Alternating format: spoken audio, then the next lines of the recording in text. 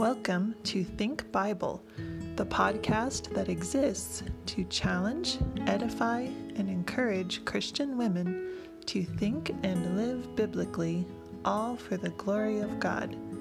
I'm your host, Stephanie Smith.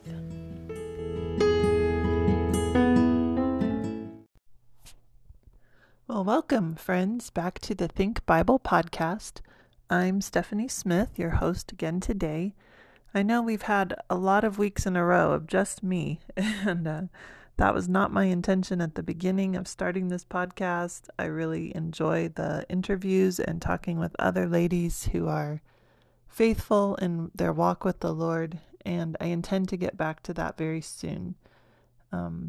However, the place that we are living right now does not have good internet, and that is necessary for me to record with other people. So that's why we've had this streak of just me, and I'm sorry. I hope you're not too bored. We've tried to cover some things about Bible study several weeks ago, and we were talking about just general Bible principles as well as specific things like how do we understand the biblical narratives or the Gospels or things like that. So we're going to pick that back up this week in poetry. We've taken kind of a break. We did some things for Mother's Day and some things on parenting. We did a short series on 1 Thessalonians 5, the pray without ceasing, rejoice evermore, and everything give thanks. So we're coming back to that Bible study. We're going to do poetry today. Hopefully that made sense to you. All right. Poetry is a major part of our Bible. Of course, immediately we think of Psalms and Proverbs as being poetry, which is correct. Those are songs, especially in the book of Psalms. But there are many other uses of poetry throughout Scripture. And did you know that both Moses and Miriam wrote songs about Israel's deliverance from Egypt? Hannah spoke a poem when the Lord gave her Samuel and she brought him back to the temple. Job is included in the books of poetry. The whole thing is written in poetry, along with Ecclesiastes, Song of Solomon, Lamentations, and large portions of Isaiah, Jeremiah, and Ezekiel. And it's not just the Old Testament. In the New Testament, we also have Mary's Magnificat. Paul used quotes from various poets of the day, and he wrote some poetry into some of his letters. I believe it's in Philippians, where many scholars agree that some of the things Paul wrote there were actually a song that the church would sing, the first century church. So it's really fascinating to realize that poetry makes up roughly 1/3 of our Bible. So it's important that we know how to properly understand it and apply it and obey it. I've mentioned before that I've used the Bible Project to look at some of these things. And again, I want to give a little disclaimer that I don't agree with everything on that website. They are quite reform in their theology, and I am not. However, they do have some good principles. And so those with reformed theology their understanding doesn't affect every area necessarily. So let's get into some of these specifics about poetry in the Bible. While poetry conveys the same message as every other part of the Bible, which is the gospel, really, it starts with creation and then the fall of man into sin, man's failure to keep the law. No matter how many provisions God made for it, they simply could not do it because they were fallen, sinful humans. And then, of course, we have the redemption that God has provided through Jesus, his death, burial, and resurrection, and the future coming life of those who believe in Jesus as their Savior, how it will affect our future for eternity. So that is the message of poetry as well as the rest of the Bible. That's God's big message. And but the difference is that poetry helps us experience these things rather than just describing them to us. It validates our human emotions And it also teaches us the right way to respond to those emotions and to the experiences of life, which is faith, trust, and obedience, all surrounded in God. We talked about this recently in Psalm 13, when David changed his heart from that impatient, petulant, demanding attitude to one of rejoicing, trusting, and focusing on God through the avenue of prayer and learning God's Word. So there are just a few thoughts about Hebrew poetry that I want to point out. It is vastly, immensely different than Western poetry. So when we look for a poem in our own English language, first of all, we look for the meter and the rhyme. How many beats per line? Does it rhyme every line or every other line or just what? That's what we naturally look for in poetry because we're English speakers. But that is not what Hebrew poetry is like. First of all, it is written in couplets, which are 2 short lines that are carefully worded and placed close to each other. Well, the first line will state a basic thought, and then the second line will complete that thought, or deepen the thought, or contrast the thought.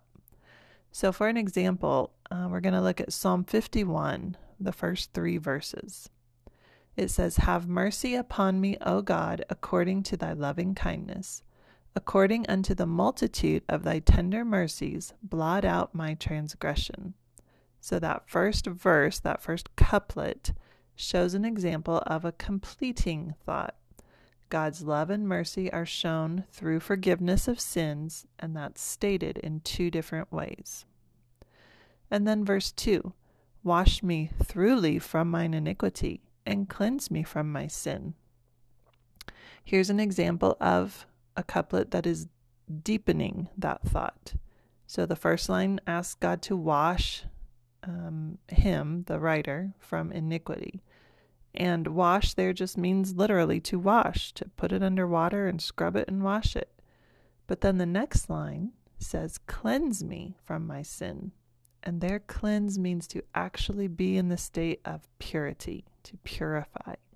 So it deepens the thought by asking God to make him even cleaner, more washed from his sin. And then verse 3, it says, "For I acknowledge my transgressions, and my sin is ever before me." This is a contrast. So in the first part, I acknowledge, I know my transgressions. David was saying he knew about the private sins he had committed, his thoughts, his motivations. But he also says, my sin is ever before me. It is outside of me, and it's evident. Everyone can see the fruit of those first thoughts. So right there in Psalm 51, the first 3 verses give us the examples of couplets that are completers or deepening or contrasting the main thought.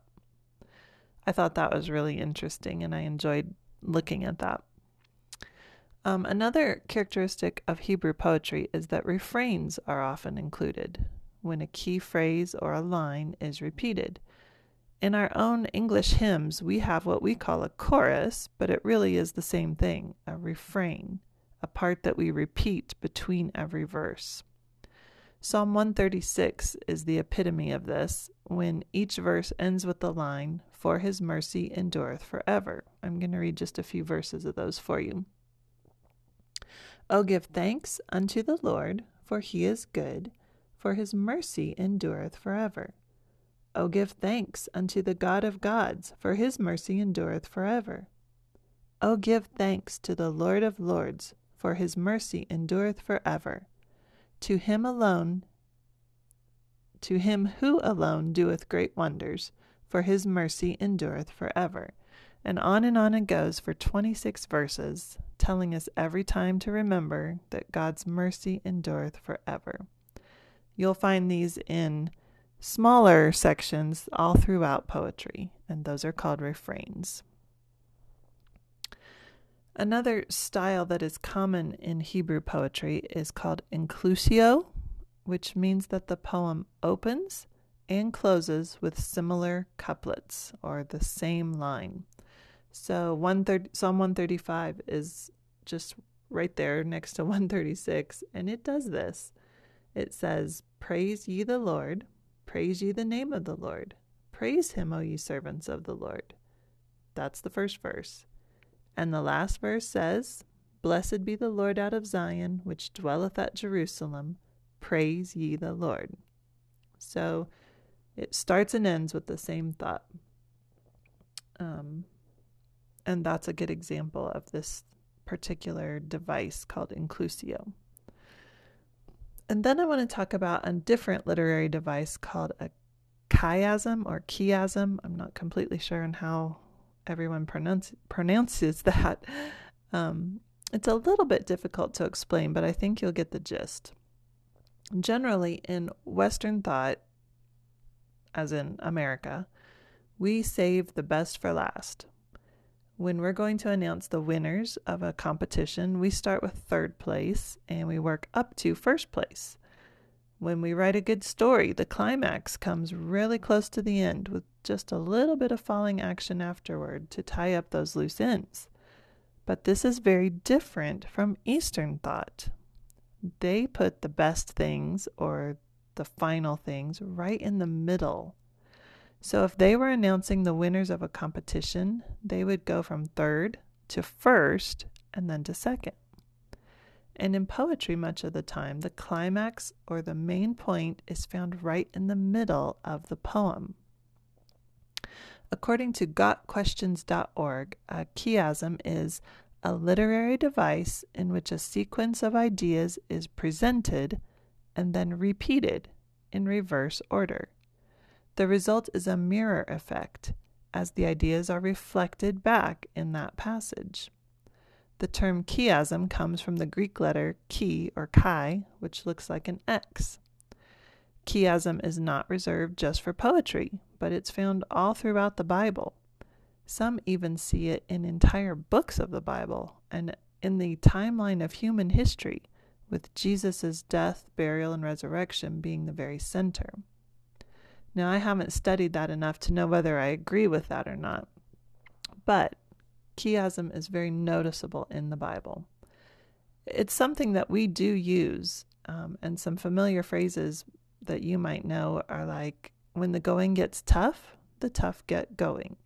So that line mirrors itself and those key words are repeated, and yet it proves its point. Benjamin Franklin, by failing to prepare, you are preparing to fail. It's the same thing. But in Scripture, we're going to look at Psalm chapter 1, or just Psalm 1, I guess I should say, and see the reflective nature of how this poem is written. So the first verse says, "Blessed is the man that walketh not in the counsel of the ungodly, nor standeth in the way of sinners, nor sitteth in the seat of the scornful." So it's telling us the blessed man will not do these things. He won't walk, stand, or sit in a way that will direct him away from God. And then verse 2, "But his delight is in the law of the Lord, and in his law doth he meditate day and night." So this is what the blessed man will do. He will delight in knowing and doing God's will. And then there's a third part in verse 3. "He shall be like a tree planted by the rivers of water, that bringeth forth his fruit in his season. His leaf also shall not wither, and whatsoever he doeth shall prosper." So the blessings of this man who is righteous and follows God, his life is fruitful and long-lasting. Now we're going to see those three thoughts in reverse order. Verse 4, "The ungodly are not so, but are like the chaff which the wind driveth away." So the ungodly man is not like the fruitful man, the blessed man, and he is unfruitful and unstable. He's not planted by a water that will help him to grow.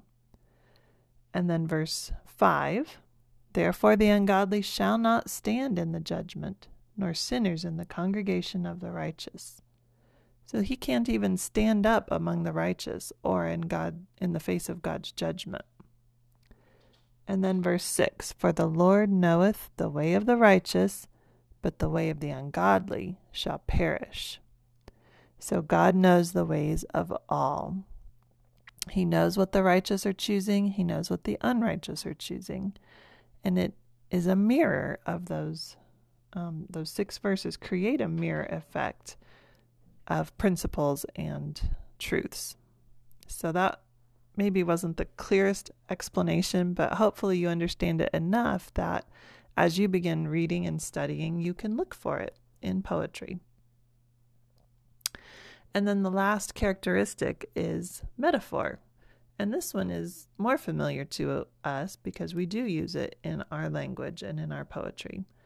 But a metaphor uses a basic, concrete idea to help define and express something that's complex and intangible. So in Psalm 1 that we just read, a tree represents a righteous man. And then we're going to look at Psalm 18, where dangerous and people and scary events, trials are represented as stormy waters. So let's see here if I can find that. In verse 4, the sorrows of death compassed me, and the floods of ungodly men made me afraid. So he's talking about the ungodly men being a flood. And yet, safety and security is represented as dry land. Let's read verses 15 through 17.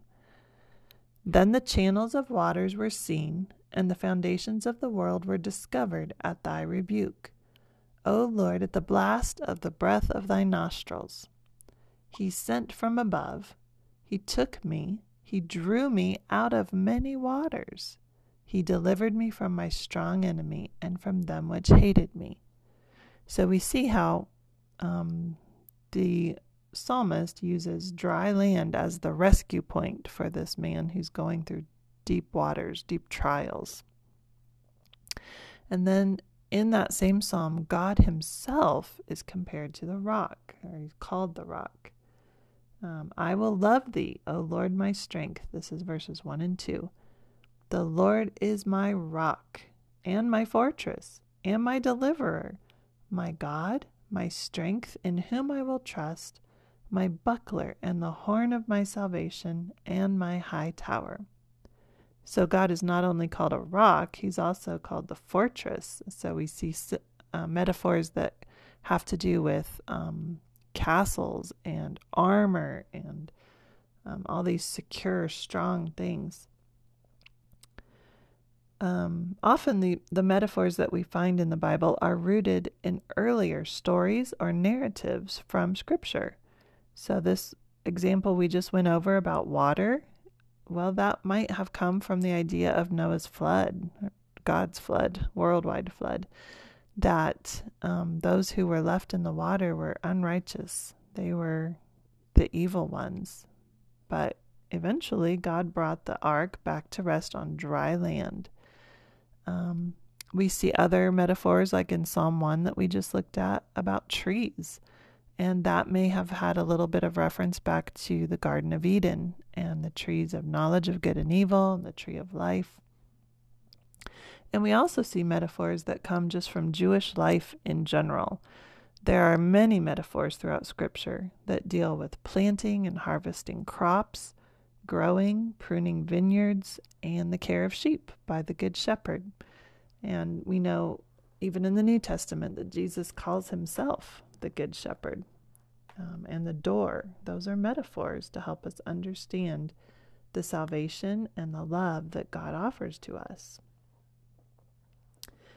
So those are some characteristics of Hebrew poetry, and many of you will recognize the name Rebecca Brock. She's been on the podcast with me a few times and always has such great insight and wisdom for us.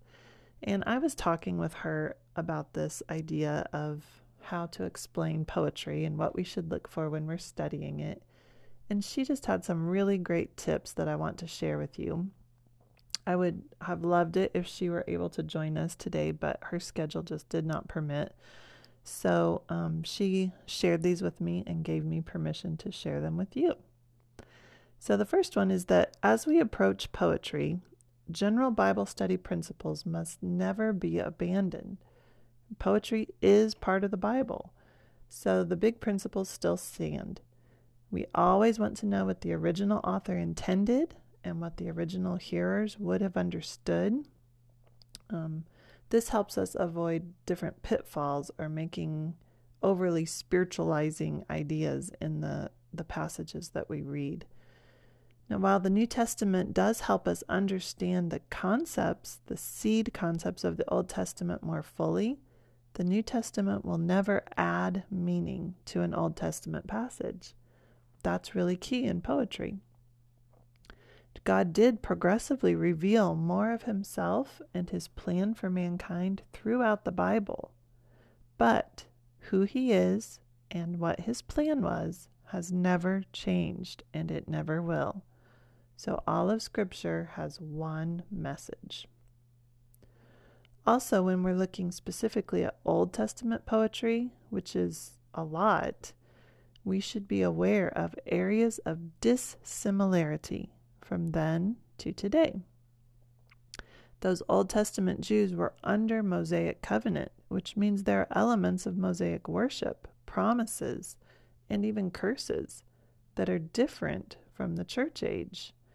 And the example she gave I thought was really good.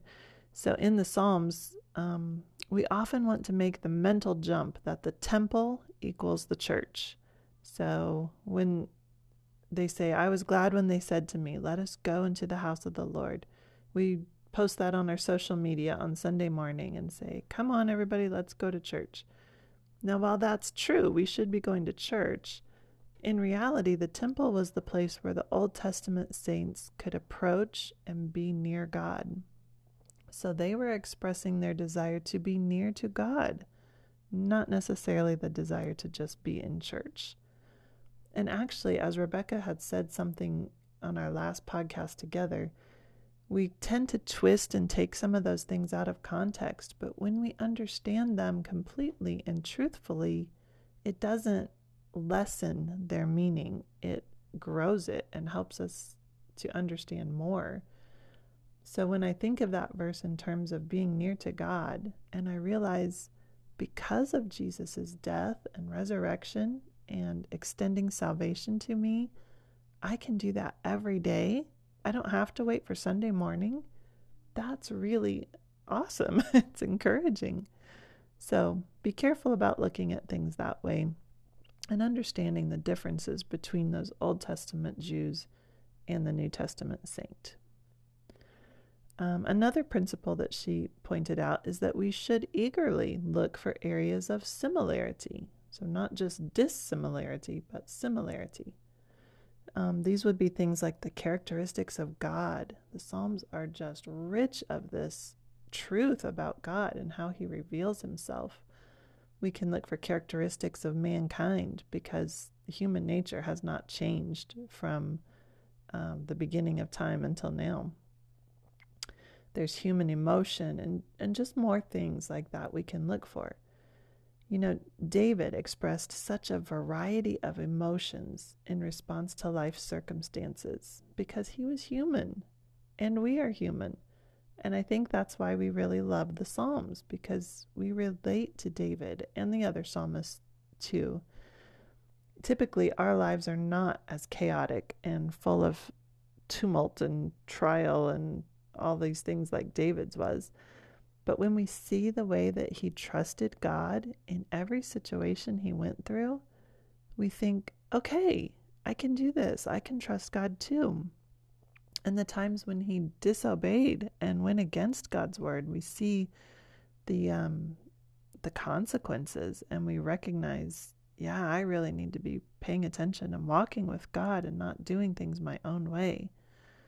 So his poems give voice to our experiences and our emotions and our responses.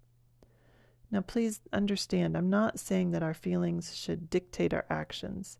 We must be grounded in the truth. But understanding that we're not alone in this helps us to walk faithfully and remember we can turn to God in every situation. Another thing that Rebecca pointed out is we should interpret even poetry in a normal literary sense while still recognizing similes and metaphors and some of those things we talked about above. Some teachers today say that much of what we read in the Bible, especially in the Old Testament, didn't literally happen, but it's just a story there to teach us a principle or a lesson. Be so careful of this. That's false teaching. Sometimes they'll say that Jonah was just a story to express that he went through a hard time until he remembered to follow God. No, these are truths. They're not made up stories. Jonah really was swallowed by a large fish and regurgitated on the dry land. Gross as it is, it's true. So if you're uncertain about a specific passage, talk with your pastor or husband or another spiritual leader. But in general, remember the principle that we do take God's word at face value. Let the Holy Spirit be your guide in this. And then the final point that Rebecca had was that classifying the Psalms really gets a lot of attention. We hear about the Psalms of Ascent, or the Psalms of Lament, or Royal Psalms, or Imprecatory Psalms. And classification really can be helpful, but they're just human constructs. They're mankind trying to find ways to make sense of God's word.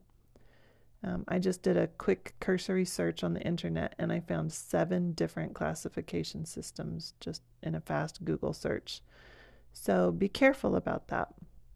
You can never force a psalm into a mold or look for what we expect or want to find there, but just simply study the words that God has given and what actually is there.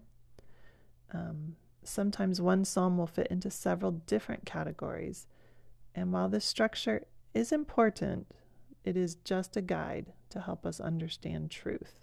Truth is the preeminent thing here. So, these are lots of principles and little bits of information to help us as we're studying poetry in the Bible. But the overarching goal of all of this is to make your study time more effective and profitable so that we can know God and live for Him on this earth, so we can obey Him and do what He says. We'll continue with this series. We'll study a few more different sections of Scripture in future weeks. Let me hear from you. Send me an email or a text or a message through the blog and the website to tell me what you're enjoying, what you want to hear more of, what you didn't understand, so that I can continue to be as helpful to you as possible. I'm praying for you as you study and asking God to help you use this knowledge to learn more of Him.